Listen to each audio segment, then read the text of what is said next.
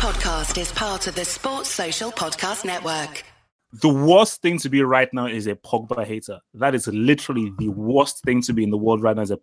There's nothing you can say against him. He is the worst guy you want to give a World Cup to. Especially if you're a hater, he's a worst. Let's see, Souness is screwed. He is screwed. I was tempted, kind of before we started this. I was like, what could the title of this episode be? And I'm half tempted to put where Graham Souness at? Where he at? Oh, no, Where you at, Graham Souness? It has to be Souness, man. All right, but anyway, this is the Talking Tactics podcast. My name's Daniel. It's your boy Double H. We do this every Tuesday. You can follow us on Twitter at Talking Tactics. You can follow us on Instagram, Facebook, SoundCloud at Talking Tactics. This is our last World Cup episode. We're done with the World Cup. I'm depressed, man. The end of the World Cup, I'm depressed. I'm sad as well. It feels like, Boys to Men. Although we've come to the end of the road, still I can't let go. Although we've come. I don't want to get sued. I don't know if that's copyright. I can't sing, so I'll spare you. Man, it feels like a big letdown. There's supposed to be football on, but it's Tuesday when you're listening to this. It's Monday, and nothing's coming. Just trash. We don't know how good we had it, man. Yeah, man. World Cup every day, and it was a damn look. Let's talk about this. Is this the greatest World Cup? Can we talk about that after? Can we just get through the final? All right. So I was right. I want my damn credit, man. Put the dope on the table. I want my credit. I don't even know why I said that. I want my corners, man. I want my corners. That was a good episode. The dope on the table. No, it was a great episode, man. And also, I was like, yeah, man. Look, give Avon his bloody corners, man. Jeez. He was just like, man, I want my corners. String, I don't care. I just want those bloody corners. That's all he cares about. The Wire for those. No. Greatest TV show of all time, easily. Actually, true. Now I was right. Basically, that's where it was. I was right at the very beginning. I was like, look, I'm picking France for every major tournament that's gonna happen from now until at least 2030. You were like, they have Deschamps. What about Deschamps? They're gonna play Giroud. What about Giroud? I don't care, man. They got Pogba, they got Mbappe. And he almost lost it for them. France didn't win because of Deschamps. They won despite of him. They won via individual brilliance, man. Imagine you leave Martial at home, you leave Benzema at home, you leave Zuma at home, Payet's injured. You take this guy called Toval, nobody really knows about, and you still win the hardest competition there is to win. Lacazette stayed at home. You put Rami in the team. Okay. So you will admit that the World Cup is the hardest competition, been harder than the Champions League. I've always said that. Carl's the one that says the Champions League has now become the standard of football. But I've always contended, whether this means I agree with you or not, that the World Cup is the hardest competition to win by virtue of the fact that it's single elimination. The Champions League knockout stage is 2 legs. So generally the best team will win that competition because there's more room for error in the World Cup because you lose once, you're out. Whereas if you lose like Chelsea did in 2012 to Napoli, you can just get it back in the second leg. But that doesn't exist in the World Cup. There is no 2 legs. So I generally feel like games where it's lose and go home, that's a harder competition to win. Oh, no. I mean, no, for me, I keep on reminding people that a dude who plays for Besiktas, that's his job. Whether they win or lose, he's still going to get paid handsomely. But you take that dude and put him in Croatia, take that dude and put him in Senegal, take that dude and put him in Japan. He will try harder, he will give more because he has much more of a personal connection with his country than he does for a club millions of miles away from where he was born and where he grew up. People forget the psychological aspect is very crucial to anything you do. Anything you do, your state of mind is crucial. So if you're an average player, you will play at a higher level because you either playing on home soil. Case in point, Russia. Put that Russia team in any other World Cup, they'll get trounced. But you put them on home soil, the atmosphere, psychologically, mentally, they are higher, and that psychological mental aspect affects what they do physically. Their concentration levels, their physical levels, how hard they try, and how precise they are in passes, tackles, and so forth. So the World Cup, if you make it through 7 games, it's going to be tough. And the key thing is this: there's only ever been one-sided game in a World Cup final ever. Every other World Cup final has been close. So you want to talk about Juventus, Real Madrid in 2017. You want to talk about Barcelona, Juventus 2015. The most one-sided final I've ever seen in my entire life was what Barcelona did to United in the second half of the 2011 final. I've never seen a more one-sided football half in my life. It literally was like one team was just playing, and another team was just there watching the other team play. So the degree of difficulty is very, very tough. So, and even when you look at France, it wasn't pretty.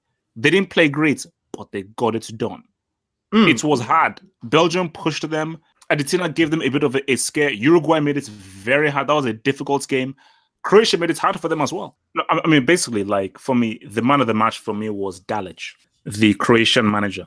Tactically, he completely figured out France. Like, okay, can't say, okay, stomach bug, all right, but still, I just felt that the way that he set his team up, how he positioned them, how they defended, how they attacked, how they found space, how they restricted space, tactically perfect. You didn't feel as if Deschamps' negativity was more France's issue than what Dalic did with Croatia? In the sense that I think they had 39% possession. They didn't want the ball for most of the game. In no game did France look so much on the back foot than that game.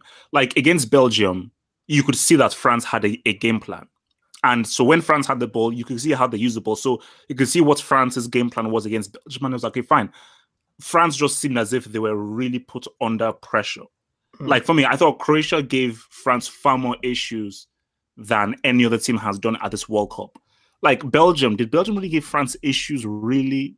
I don't think so. Not really.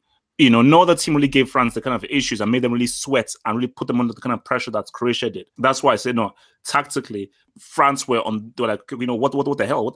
Hence why he had to obviously bring on Zonzi for Kante. He had to really change things. So the key thing was individuals. Croatia don't have an Mbappe. Croatia don't have a Pogba.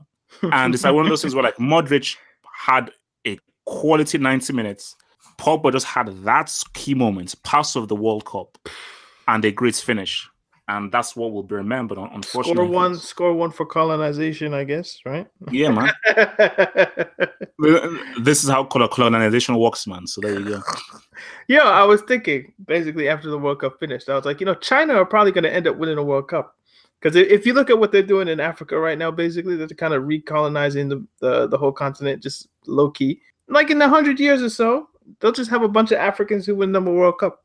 Japan has their 100-year plan or whatever. I think China are playing a more long game, but I think it'll be more effective. You just go colonize Congo, and then they'll bring you back 5 good footballers. It could work that way. I've been seeing a lot of like, are France deserved champions? Like, have you been reading that or hearing that? I don't really get when people say this kind of stuff. Like, this is what it is. I've won a World Cup. I have a World Cup medal. Do you really think I'm losing sleep over? Damn, do I really deserve this? It's like, do you think any of those guys are like, man, you know what? Let me go back to Infantino and say, you know what? I want to give back this medal. I don't think I really truly deserve this because we didn't really play better than Croatia over 90 minutes. You know what? I don't think we deserve this. If you won and you didn't cheat, you deserve to win. Exactly, because I'm looking at it like, look, they put the goals on the board. Like, if they didn't go about it in the way that it's a results business. It's a results business. Exactly. Like, they didn't go about it the way I thought they should have gone about it. Like, they could have played better, sexier football, and I think probably got the same result. But when you look at what happened with Spain, when you look at what happened with Germany, when you look at what happened with Brazil, teams that tried to play in a more nice way, they all got beaten unexpectedly. So France looked at it like, we're just here to win. Like, we don't need to win in a particular way or style. We're just going to get the job done. And I think, now, you don't kill me, I think Deschamps deserves a little bit of credit for that. Obviously, like, you can't coach that Pogba pass. Like, that's not in Deschamps' playbook. Like, yo, Pogba's going to have an incredible 60-yard pass. Mbappe's going to beat, I think it was Vida for pace. Pogba's going to take a shot. He's going to miss, and then he puts it on his left foot and gives you, like, a curling shot. And, like, that's not coached. That's not rehearsed. That's not anything. That's just pure talent. But the defensive structure, the Matuidi in the match, having Giroud there as kind of just the target man, like, he did little things that I think we got to give him a little bit of credit for. But overall, it's France have the better players, or at least they have the best players that performed the way they needed to in every match. And they won the cup, and you can't say anything to them. Like, it's not about deserve. It's about what did you do?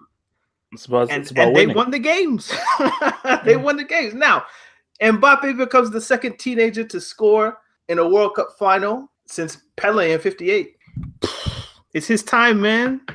It's Mbappe era, bro. I mean, look. Wait. Let me just. I said to people that Messi, Cristiano, Neymar don't allow a 19-year-old to win the World Cup before you, because that would be really awkward. I warned you. I said, don't do it. Don't do it. Don't. People are not saying, oh my gosh, Mbappe will never be like better than Messi. Guys are just so reactionary. Why are they doing like this? So people are getting very defensive, and I get it. Mbappe is not going to have the kind of consistency that Cristiano and Messi has. It's a rare thing. But Mbappe is going to create his own specific legacy that now begins with winning the World Cup at 19. So it's going to be a different kind of legacy he has to forge. So the whole consistency thing is different. And I think that for me, it depends on like, how do you like your cake? Some people like their cake with regards to if you were consistent at club level, always good, never really dipped for 10, 15 years, you deserve to be amongst the greatest. The way I like my cake is, what do you achieve club level? What do you achieve internationally? And that's how I view it. Hence why I say that Maradona has one of the best cases to be called one of the greatest, based on what he did for Napoli, what he did internationally. I'm not a 10 years, you were this. For me, I'm like, okay, cool. I mean, cool. I'll give you credit. That's just not how I like my cake. So the thing for Mbappe right now is sky's the limit. Let's see what he does for PSG. Let's see what he does club-wise. But still, even if he's crap and garbage for the rest of his career, he's already entered into history. And the issue is this. Non-football fans who don't follow football or anything, do they watch the Champions League? Do they watch La Liga? Do they watch Messi's hat-trick against Getafe or Elche? Probably not. This World Cup has been the most viewed World Cup in history. I don't know what the numbers are about. I get that this World Cup overall has been the most viewed sports event in history. When you look at people who have viewed this cup, when you have people like Reese Witherspoon and people like that tweeting about it, you know it's really reaching the far thing. So more people are going to know about what Mbappe did as a 19-year-old. Basically, Mbappe, you're already solidified in history that reaches far more people than what Messi and Cristiano do. Because the World Cup is just far more historic than any other part of football, Champions League or anything, because the World Cup reaches people beyond just football. I just think it's an incredible way to. This is the start. It's like the second chapter basically, because his start was what he did with Monaco, and then he gets I think he's the third or second most expensive player of all time going to PSG, and that's like chapter one. Incredible, like youngest player to score in all phases of the Champions League knockout stage or whatever. And then if your chapter two is second teenager to score in a World Cup final, and you were like you're probably the best quote footballer in a team that won the World Cup. I just think that's an incredible part to chapter two. So I'm really excited to see what chapter three is. Like if him and Neymar can combine somehow to win PSG a Champions League, that is really the ushering in of a new era. So I'm super excited to see what. Can I say just real quick? We all saw the Pogba Mbappe link through the World Cup. Like how many times did we see that Pogba long ball Mbappe latched onto it? You want to see Pogba at PSG? Bro, if you give me Pogba, Mbappe, Neymar with Tuchel and his mindset, that's a pretty interesting team. Because I was just thinking about it today. I said, wait a minute. Like, see now, if I'm Pogba, you cannot go back to United under Mourinho. Your stock has never been higher. As of right now, your stock has never been higher. If you go back to United under Mourinho, that stock is going to dip right down because you're going to have either an uneven season or a crap season. That's just the way it is. You have to ride this wave right now. People have now fallen back in love with you. You have to say to United that, look, I want a transfer. I want to go to PSG or Juventus. Because for me, Paul Pogba, as of right now, based off what you've just done in the World Cup final, you need to either be at Juventus or PSG next season. Otherwise, Graham Souness is going to be on your neck. But the thing, though, that is okay. This may be petty. If someone says, "Oh man, look at he doesn't understand," probably this one's to we parts that World Cup and I say, "Yo, Graham, do you have one of these?" Do a little dab. How we dabbed with the World Cup? Like, no. You know that image I think surpasses Muhammad Ali. Chill. No. No, it does. Come on, it does. Come on, it does. Come on, he dabbed with the World Cup. Come on, that surpasses the Muhammad Ali photo. It does. Come on, it does. No, it doesn't. No, you mean the Muhammad Ali photo where he's holding his arm above Sonny Liston? Yeah, that's the one. Yeah. No, that's not more iconic than that. Respect yourself, Have Hope. It's not more iconic. He dabbed with the World Cup, man. Come on. Him, his mom, and his two brothers dabbed. Yeah. Come on. That's iconic. Oh man, yeah. So I'm happy for Pogba, man. I know he plays for Manchester United or whatever it is. Let's just be real right now. No. Look, let's just pause, man. Paul Labile Pogba is a World Cup winner. I mean, do you know what that does for his brand? He's gonna be making so much cash, bro. Oh man, like look, seriously, he's gonna be in so many adverts. He's gonna make his haters hate him again. Oh, like his face is just gonna be everywhere. I bet you, I promise you. Opening game of next season, whoever he plays for, he'll have a World Cup themed haircut. No. Like his first club game, if it's with Manchester United, there's gonna be so much hate. Like one misplaced pass. Is this your king? Yeah. Those memes are being like in the draft right now. Is this your king? Is this your World Cup winner? They're being saved right now. Yo, also, I think we got to shout out like N'Golo Kante, man. Didn't have the best final, obviously, but apparently he was sick. Reports are coming out of France that he had like a stomach bug, which made sense. And that's why when you mentioned it when Nzonzi came on, I wanted to say that felt like a scripted substitution because Hernandez had a yellow card as well, but Deschamps wasn't going to think about taking him off. So in my mind, it was probably like before the game starts, like, N'Golo, can you give us an hour? If you can give us an hour, we'll bring you off. But it just felt like a scripted substitution that was there before the game. But his story, man, I know we talked about it on the last podcast, but to go from League 3 to League 2 to League League 3, League 2, League if you want to be French about it, then to Leicester City win them the title in like the greatest story in the history of English football, basically. Then you go to Chelsea, become the best central midfielder in the league. Then the next season, you probably become one of the top 3, top 5 central midfielders in Europe. And then you win the World Cup. And then there was like the story of like he was so shy to pick up the World Cup that Nzonzi had to tell the French players to give N'Golo Kante the trophy. Like that story, it should be a movie. Like I don't know, like I guess the movie starts with him as a kid and probably finishes with him moving to Leicester, and then the movie ends, and then you could just do the rest with like. And also you have to, I mean, Omar Epps to star. I would say Omar Epps. Actually, no, wait, either him or that dude. I don't know what it's called. He's on that TV show. Omar Epps. Look, he was the first thing he was the first face that came to my mind. No, man, he's brown skin, and N'Golo Kante's dark skin. Omar Epps is brown skin. Yeah. What? Google him. Like he's not dark skin. Like not like Kante anyway. Yeah, man. I just think that's a really, really cool story. So I'm here for all. You know, N'Golo Kante to PSG is probably more likely this summer than Pogba to PSG. Unfortunately. I mean, you guys gave us a lot of questions this week, so let's just break down all the France ones that are left. If we've answered it, I'll read it still, but I'll tell you that we already answered it. Yeah, okay, Forward always asks, is Mbappe better than Ronaldo at 19, as well as Messi and Cristiano? PS, thank you for the stellar World Cup content, and have hope to get some rest before the new season. It's the kid.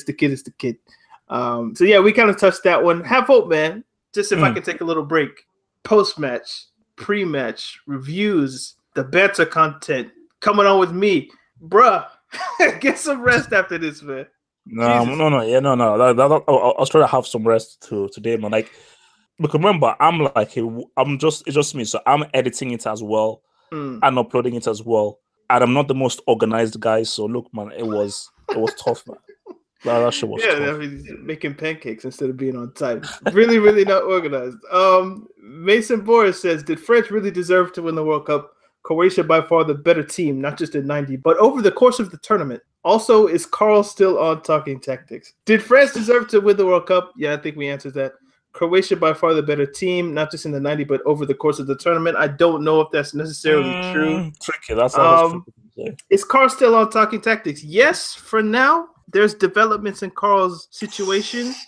Developments. That are really cool. I don't know if we can talk about them necessarily because I don't want to mess up any opportunity that he has. But Carl's doing some really, really, really cool stuff at the moment. So it's understandable why he's missing talking tactics. If you really want him, though, you might want to at him. Like, yo, Carl, where you at? But he's missing for good reasons. I can say that. No.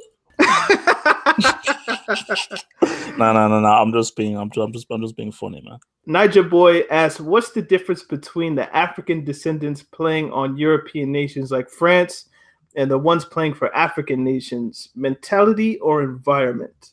It's training, it's a mentality, it's organization, lack of corruption, lack of alliances, and so forth. So, did you see what Drogba said about African players? Like, if they lose, they just say, "Oh, it's God's will." He was basically like, when African players lose, they just say, "Oh, it's God's will," and they move on. But like players who will get more of a European mentality, it's all about winning. It's all about winning. Like they want to control the outcome rather than just put it in God's hands. That's the difference between under 17s and senior. Because when you like under 17s, it's about just your talent. Hence why Nigeria have won the most under 17s because it's just based on talent. When you're not getting to the senior levels, talent is not going to make you win. You have to have a whole different kind of mentality. And the thing about it is that, and this actually links into Mbappe, I think African teams are the only teams that want their bonuses paid before they play any game. I think at a point, I don't know whether it was the Ghanaian team or some other team that said they would not board the plane until they received their bonuses. It was Ghana in 2014, and I remember Nigeria, maybe I guess a couple months ago now. Yeah. They were like, they got their bonuses early, so there's not going to be any controversy about money and this and that. Like, there is something about like African players. They do this for money, man. Linked into Mbappe. You know that Mbappe said like he donated all of his fees that he played at the World Cup to a charity because he said that, you know, playing for your country, you should not have to get paid to play for your country. And I basically retweeted that and I said, I hope Nigerian players and also African nations can read this.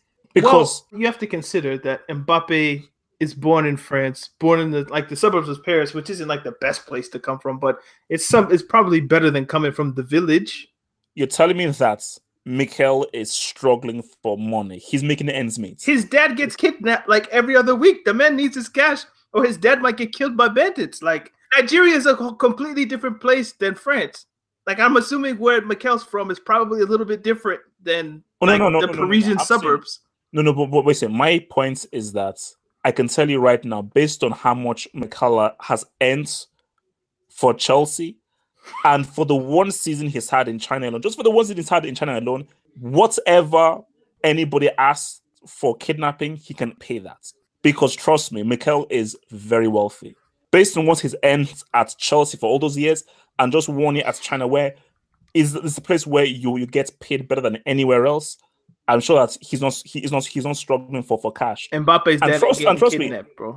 But how does that negate the point that I just made, though? That African players deal with different issues than French players do, which would probably make them more likely to be worried about finance than someone who's born in a westernized, developed country, at least one that's more developed than Nigeria.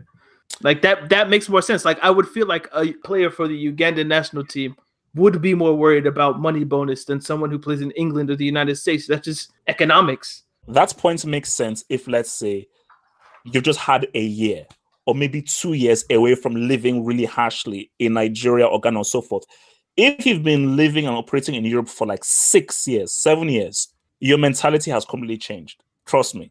The 50 cents of now isn't the 50 cents before get rich or die trying, you know?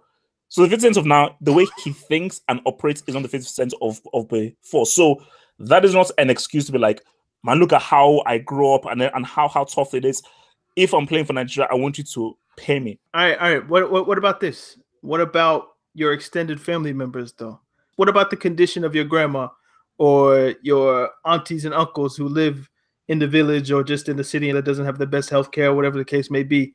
Like Mbappe's family, yeah, some of them might be in the banlieue, but that at least you have access to a hospital. Okay, you know what? Let me make it easier for you then. Let me make it easier for you.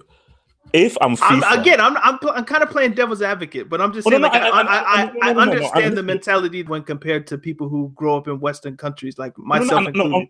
for me, Cisse, that's fair enough. But for me, I still don't feel it's an excuse. But my point is this: is that if I'm FIFA, this is a new rule that I make is that if you play for your national team, it is illegal and against the law to pay any player for representing their nation at the World Cup.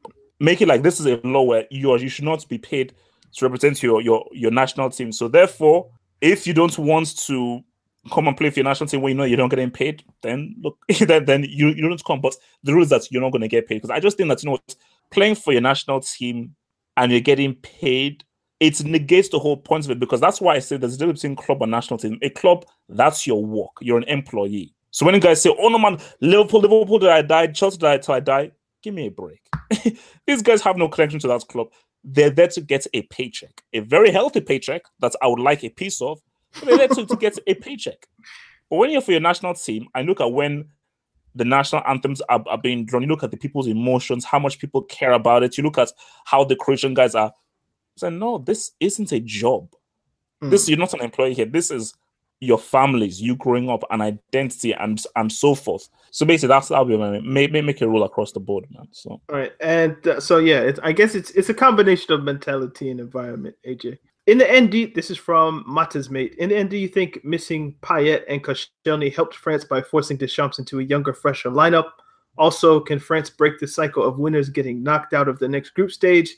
Seemingly, the reason for this is older players winning before being forced into the team and past their prime. But other than Matuidi and Giroud, this French team should be entertaining in their prime next cup.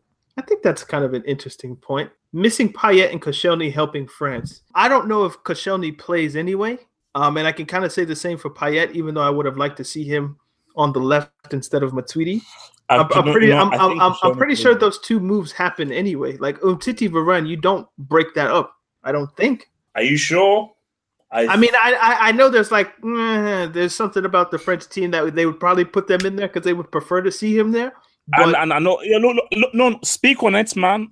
Like, do you really want the entire team to be to really have that flavor? Not flavor OUR, flavor FLAVA. That's kind of flavor. So no, I actually think Deschamps would have been smart and played Umtiti and Varane anyway. Now, can France break the cycle of winners getting knocked out because their team is going to be young? That's interesting. If they sack Deschamps, they go through. Maybe like I said, I'm probably going to pick them for the next World Cup just because that's my steez. But Zidane or Wenger. I know. I've been calling it for a little bit. Like Zidane or Wenger. If they put one of those two in there, preferably Zidane, but Wenger's not a bad second option. They can win it again because it'd be new ideas, fresh ideas, and it would be a different style of football that I think would suit those kinds of players better, especially as they mature. So yeah, they will definitely be entertaining at the next Cup. Last question about France. Do you think France played like a small nation, like Miguel Delaney says in his article for The Independent? I personally thought there was a maturity to the way France approached the final. Maybe that's because I'm just used to that kind of football being a Chelsea fan. P.S. Love the pod from Nitin Bachu. Shout out to you. I think people, when they say playing like a small country, it means like you have the talent to play what we consider, again, good football, but you just decide I'm going to play like Greece from the Euros in 2004. So just like, we're just going to sit, or Portugal from the Euros in 2016. You're just going to sit back, counterattack. We don't want to be on the ball in a sense. So France did kind of play like a small nation. Like Croatia for a lot looked like the bigger nation or the better footballing nation. Oh, yeah. Yeah, I mean, other than that midfield, France should have the better footballers and should be able to dominate a game with the ball at their feet. But there are different ways to play a game. Like there's different ways to cook an egg, So just about the final, not even the final, man. We can just leave it there. Congratulations to France. What did you think of this World Cup? I know people have been comparing it a lot to, is it better than 2014? Is it worse than 2014? Is this the greatest World Cup we've ever seen? Speaking personally, there's something about 2014 that stays in my head, and a lot of that is because of one thing, and that's cheating. That's cheating. That's cheating. I find 7-1 the most interesting, intriguing, perplexing, confusing, incredible, amazing thing that has ever happened in the history of football. I still haven't quite figured it out.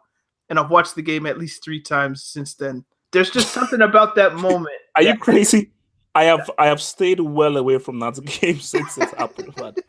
There's something about that game that I think, like, even now, that game is more relevant to me than any game that has happened like this whole month.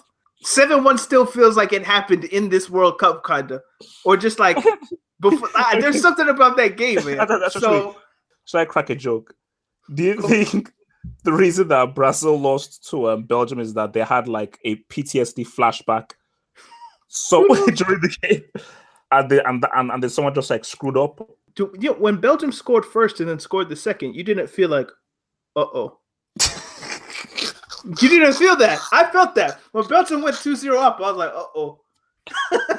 You know what?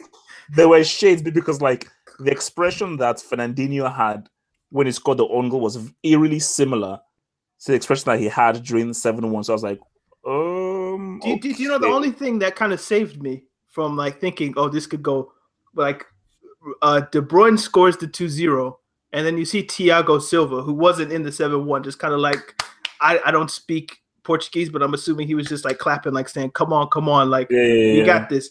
So I was like, oh, they have Silva there. There's Miranda there. Like, it's not going to get that bad. But as soon as they scored, I was like, oh, Jesus, this could get ugly. But then they tightened it up. I don't know. I think there's something still in that Brazilian psyche. We needed the Germany-Brazil game in order to figure it out. But, Germany just decided not this time, guys. 2014 is still the best football World Cup I've seen as far as just the football that was played. But this is the greatest World Cup that there's ever been, without a doubt. I mean, too many elements.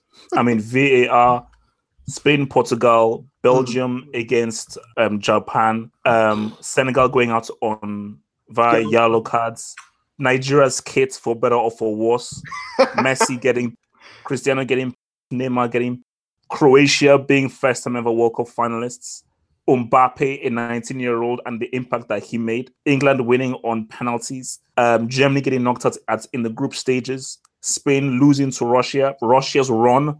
I mean, just too many elements. Yo, Just Jeffrey asked, could this be the last truly great World Cup we'll ever see, since FIFA now wants to implement 48 teams into the next World Cup, as well as the next World Cup being played in the winter?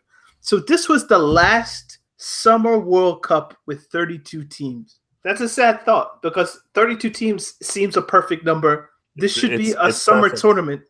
And FIFA, in their infinite wisdom, decide, you know what? Let's give a traditionally summer football tournament to a country in the desert. That seems like a great idea. I was actually considering, like, France are up 4-1. Mbappe scores that great goal. They're up 4-1. I'm like, okay, they've won. And then the Lloris, for like the first time in the World Cup, it was always coming. I knew it was going to happen at least once. Decides, you know what? I'm gonna give Mandzukic a goal. He didn't deserve to score the own goal, so I'm gonna give him one.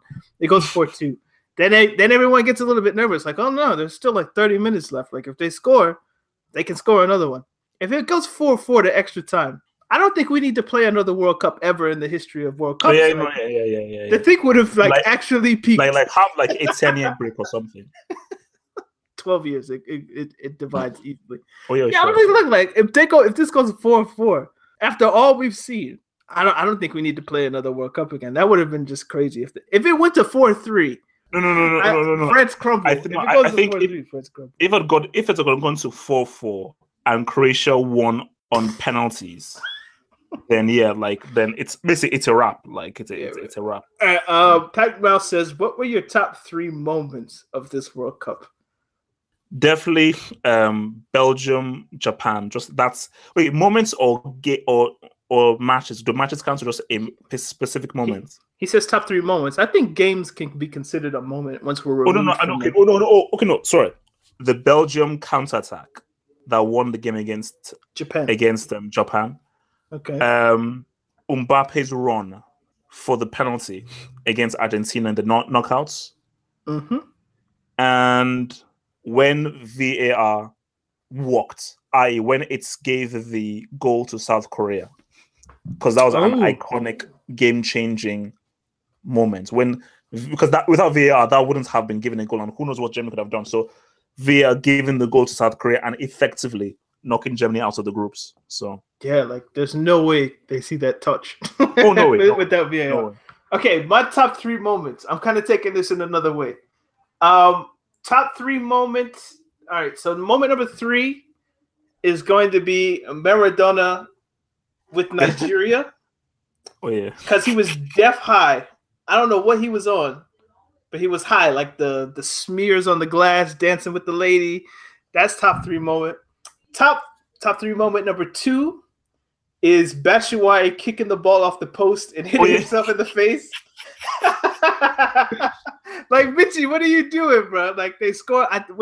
It was against England. Januzaj scores. He picks the ball, kicks it off the post, hits on his face, goes to the goal. That's top 3 moment number 2. Top moment of this World Cup is, oh man, I forgot the game. It was Iran versus, was it Spain? There's like no time left on the clock. There's like 94 minutes, and the Iranian fullback decides, you know what? I'm gonna try this. And he goes for the somersault throw in. Oh yeah. He thought that was a good idea.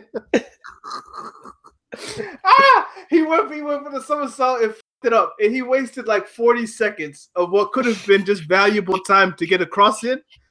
And he just throws it in. They mess up the attack. And they blow the whistle. So yeah, man, Maradona high on whatever he was high on. Batshuayi kicking himself in the face, and the failed somersault throw in on my top 3 moments of this book. Actually, wait. Special mention: Neuer playing left wing when Germany were 1-0 down. Yeah, that might be better than Maradona still. Yeah. Like he was literally a left winger. Literally. Was there any other good stuff that happened in that way? Like, those are the 3 that come to mind. I can't think of any in the moment, man. I wrote those 3 down specifically. All right, so let's do this. Best goal of the World Cup. Are we good? It's easy. 100% Pavard over Nacho's 100%. goal? No, yeah, 100% Pavard. Stupid Okay. goal, ridiculous goal. Best game of the tournament. Easy. I'm still going Spain-Portugal. But why though? How is it better than the Belgium-Japan game? How? Spain played amazing, and one player got a draw against them because Ronaldo was just like, "No, I'm not losing this game." Apparently, like, but how's that a better game? Like Spain, the drama of it. Like, he made a free kick in the 87th, I think, minute. Like, that was the most enjoyable game for me. Maybe because it was like the 2nd or 3rd game of the tournament, so I was like, "Oh, this is like the World Cup. I'm super ready for it." That game is up there. The Belgium-Japan game was up there. France-Argentina was pretty good. Yeah, in terms of the drama of it. You know, Belgium-Brazil was good, man. Belgium-Brazil was. Yeah, but I just like that Spain 3, Portugal 3 game, man. So No, I think for me, Belgium-Japan for me was like, this is like a football game. Because my issue with the Spain-Portugal game is like, yes, it's had great moments and a great finale, but Spain totally outplayed Portugal in that second half. Like, Portugal were average, but the Belgium-Japan game was like, in that second half you saw the best of 2 quality teams. As in, Japan played amazing, and Belgium just produced an absolutely amazing comeback. So it was just a game that was played by 2 very good sides. Best player of the tournament. Now, the Golden Ball went to Modric. I think the 2nd best went to Hazard, and 3rd best went to Griezmann, if I remember the World Cup thing on Twitter right. Do you feel like Modric was the best player of the tournament?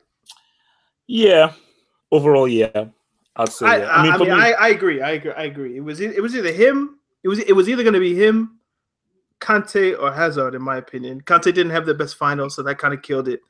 But look, man, shout out to Varane, man. Varane had a very strong. True. I don't know how Griezmann is number 3. I guess Madness. He scored the penalty in the final. How did Griezmann get man of the match? How the hell did he get man of the match? I don't know. He scored a penalty, and I guess the cross that Mandzukic headed in is an own goal. So he was like kind of responsible for 2 of the goals. I don't know. Who assisted Mbappe? Hernandez. So that wasn't even him. This leads to a question from Harry Butler. Does this open the door for the Ballon d'Or monopoly being broken? And if so, by who? If Messi or Ronaldo win the Ballon d'Or, I think we need to dead that trophy, because if in 2006 it would have been Fabio Cannavaro wins the Ballon d'Or because Italy won the World Cup, that should mean that the World Cup must be good enough or great enough for a player to win the Ballon d'Or, which means, conversely, that your performance in the World Cup should lose you a Ballon d'Or if it's not up to par. I don't think Messi or Ronaldo did enough at this World Cup. You can argue Ronaldo in the group stage to a certain extent. You can argue Messi against Nigeria if you want to. But I don't think they did enough, really. If you look at what Modric has been doing with Real Madrid and what he did at this tournament, to say, yo, you deserve the Ballon d'Or ahead of Luka Modric if you're speaking to Messi or Ronaldo. But maybe, who knows, like if Ronaldo opens up the first half of the season with Juventus with like 20 goals or whatever, they're going to give it to him. But it's not going to be deserved. So whether it breaks the monopoly, I don't know. But I'm a person who really doesn't care for this award all too tough. No, neither do I. All right. Yeah, that's it. Best coach at this tournament. Who do you think is the best coach? Martinez. Yeah, Martinez. Based on how much we insulted him and he was vilified, okay. Based on him not taking Nainggolan as well, his changes won that game against Japan. His tactical setup completely took Brazil out and, managed to pretty much win them that game with the changes that he made. So those are two games where he had a direct influence in winning those games. No other manager can say that. So no love for Southgate? No. Dalic? Dalic would be the second. Deschamps? Oh, no. Chiche? Tite? No. Actually, I'll give a special mention to Cisse, because I just thought okay. He just doesn't have the players, and you've got a break. He was the youngest coach, the only African coach. Yeah. Shout out to him. Tosin. Shout out Tosin, man. At Labille Goats. I'm sure he's high right now, man. all that Pogba propaganda is paying off. World Cup 11 for all three of y'all. Carl's not here right now. All three of y'all. World Cup 11. Now, you guys know I hate doing 11s, man, but because it's Tosin, I'm actually trying to attempt this. Best goalkeeper. I think Courtois still. Oh, Pickford. No, yeah, that's a better one. Fullbacks. I'd go with Meunier, right back. Yeah. And I'd say probably Theo Hernandez, left back. Yeah. Center backs. Godin and Varane? Yeah. Okay. Godin and Varane. Let's go 4-3-3 because the winning nation played 4-3-3.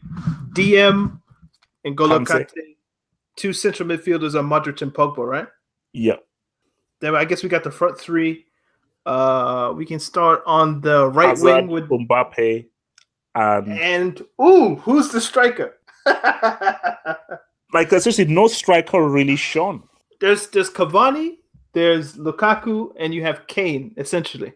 Kane did penalties and deflections. Lukaku scored 4 goals from open play, but the goal he missed against England in the third place game, the ball that De Bruyne gave him, how is he touch that bad, bro? Horrible. He deserves to get subbed off. Martin, literally, get the hell off my pitch, man. Get the hell off my That was hilarious. Pitch. I mean, if you're going by stats, I still think maybe Lukaku gets there in this 11. You know what? I'd put Cristiano there as a striker. Yeah. Cristiano, Mbappe, Hazard. I was thinking Dzyuba from Russia didn't have a bad tournament. Again, Cavani. I come back to Cavani. 3 goals, I think it was. One off his face, the open finish that he scored against. Actually, I'm gonna no. You know what? I'm gonna change it. I'm gonna play Mbappe as a striker, and I'm gonna play Hazard and Inui behind him. For me, Inui was, in my view, one of the best players at the World Cup. Quality. He was quality. Yes, we like So, no German players, no Brazilian players in the no 11, Spanish no players. Spanish players. That's crazy. Not a single Brazilian player. That is crazy. Yo, this tournament did not miss Italy or Netherlands at all. No way, bro. That is funny, man. Like people say, "Oh my gosh, how could you have a tournament with Italy or Holland, man?" Bro, you guys just missed the best At the end party. of the day, I thought I would, but I did not miss Italy. I mean, obviously, I missed the story of just Balotelli and anything, but yeah, man, in that 11, no Spanish, no Brazilian, no German, kind of crazy. All right, so we got a few questions left. If Messi and Cristiano both retire today, who will go down not as the better, but greater football? From Lamaya, I am Raheel 1. Who is if they both retire today, Messi or Ronaldo, who is the greater footballer? I think Messi still, just because of what he's done for Barcelona. But Ronaldo kind of has the Euro that he can wave, and the Champions Leagues. Like for me, but I think only beats Messi on goals, man. I'm sorry, that's it.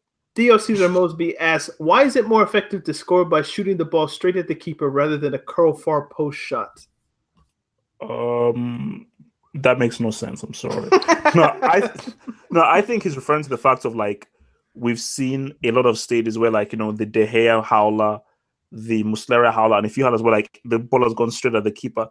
And for me, it's just one of those things where like a keeper does sometimes makes that mistake, but 9.9 times out of 10, you shoot it straight at the keeper, they save it. So aim for far post, please. And I guess I should have asked this earlier, but MF Bain says, isn't it annoying when people argue who deserves to win when the team who scores more goals deserves to win? Yes, it is annoying. The word deserve is like the dumbest word. So yeah. So those are all the questions. Do you have anything left on this World Cup that you want to give to the people? Like, no, man. I mean, look, that's it. Just this was a great World Cup, and I think that a sentiment that I see, like, look, all football is amazing. I love League, Champions League, everything, Euros, Nations Cup, and everything, World Cup, everything. So when I hear people say, "Man, I'm glad this World Cup is over, so the season can start," because the player that plays for your club didn't win the World Cup, so you're now holding a resentment towards the World Cup. That's a bit bitter, And whether you like it or not, the World Cup is more famous and carries more weight than any other title in football. Hence why even Messi himself said that he would sacrifice all his Ballon d'Ors and all his titles just to win one World Cup with Argentina, because it just means more. So I'm sorry, that's just how it is. Do you know what? I forgot to bring this up, actually. The World Cup is so important. Like, did you realize, like, when France and Croatia were getting their kind of commiseration medals and winners medals, that the Croatian president, whatever her name is, and the French president, Macron, were, like, standing there, like, giving, like, does that always happen? Like the dignitaries, presidents of the two nations are there?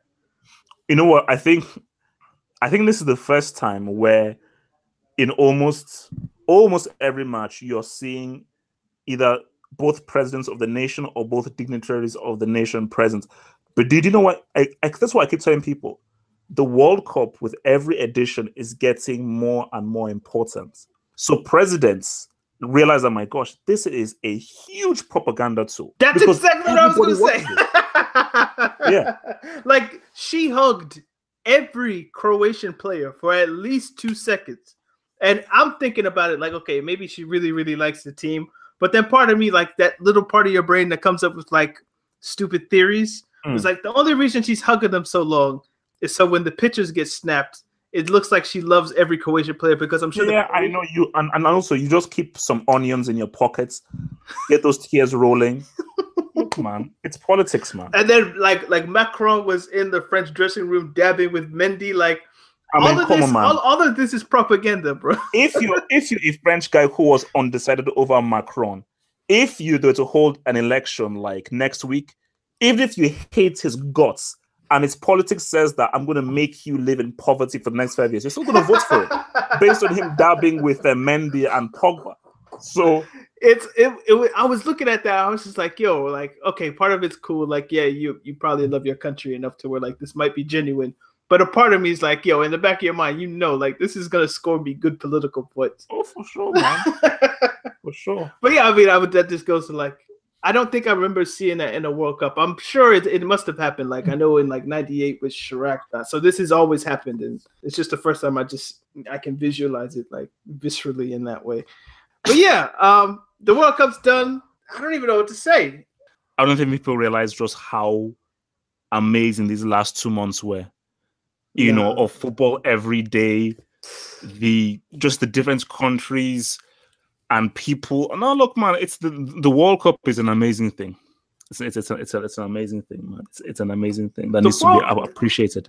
As much as sometimes I detest the idea of like countries and arbitrary borders, like what really delineates the end of New Mexico from the start of Mexico?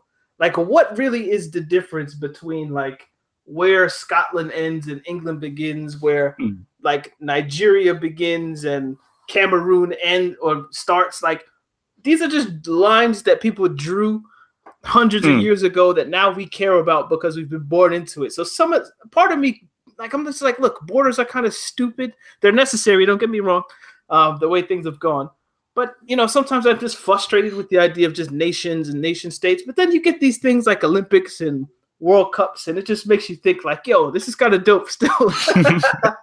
like we actually need these things. Like, like what makes Canadians different from Americans, or what makes Nigerians different from Ghanaians, or just the different styles of football that we get to see, and just the cultural aspects of like how, because the Senegalese and the Japanese will just clean up everything because it's a part of their culture, or whatever the case may be, or just the rambunctious nature of England fans, or just like the pictures in different places where you're just throwing beer. It shows the differences, but it also shows the commonalities that we all have at the end of the day. So just hopefully the world exists by 2022. There's going to be a lot of stuff that happens by then, and there's going to be another election, like a whole bunch of stuff. But 2022, man, it feels like a long time away, but hopefully it goes by pretty quick. So hey, yo, we got to thank the people, man. Thank you guys for listening to our review. Man, thanks, y'all.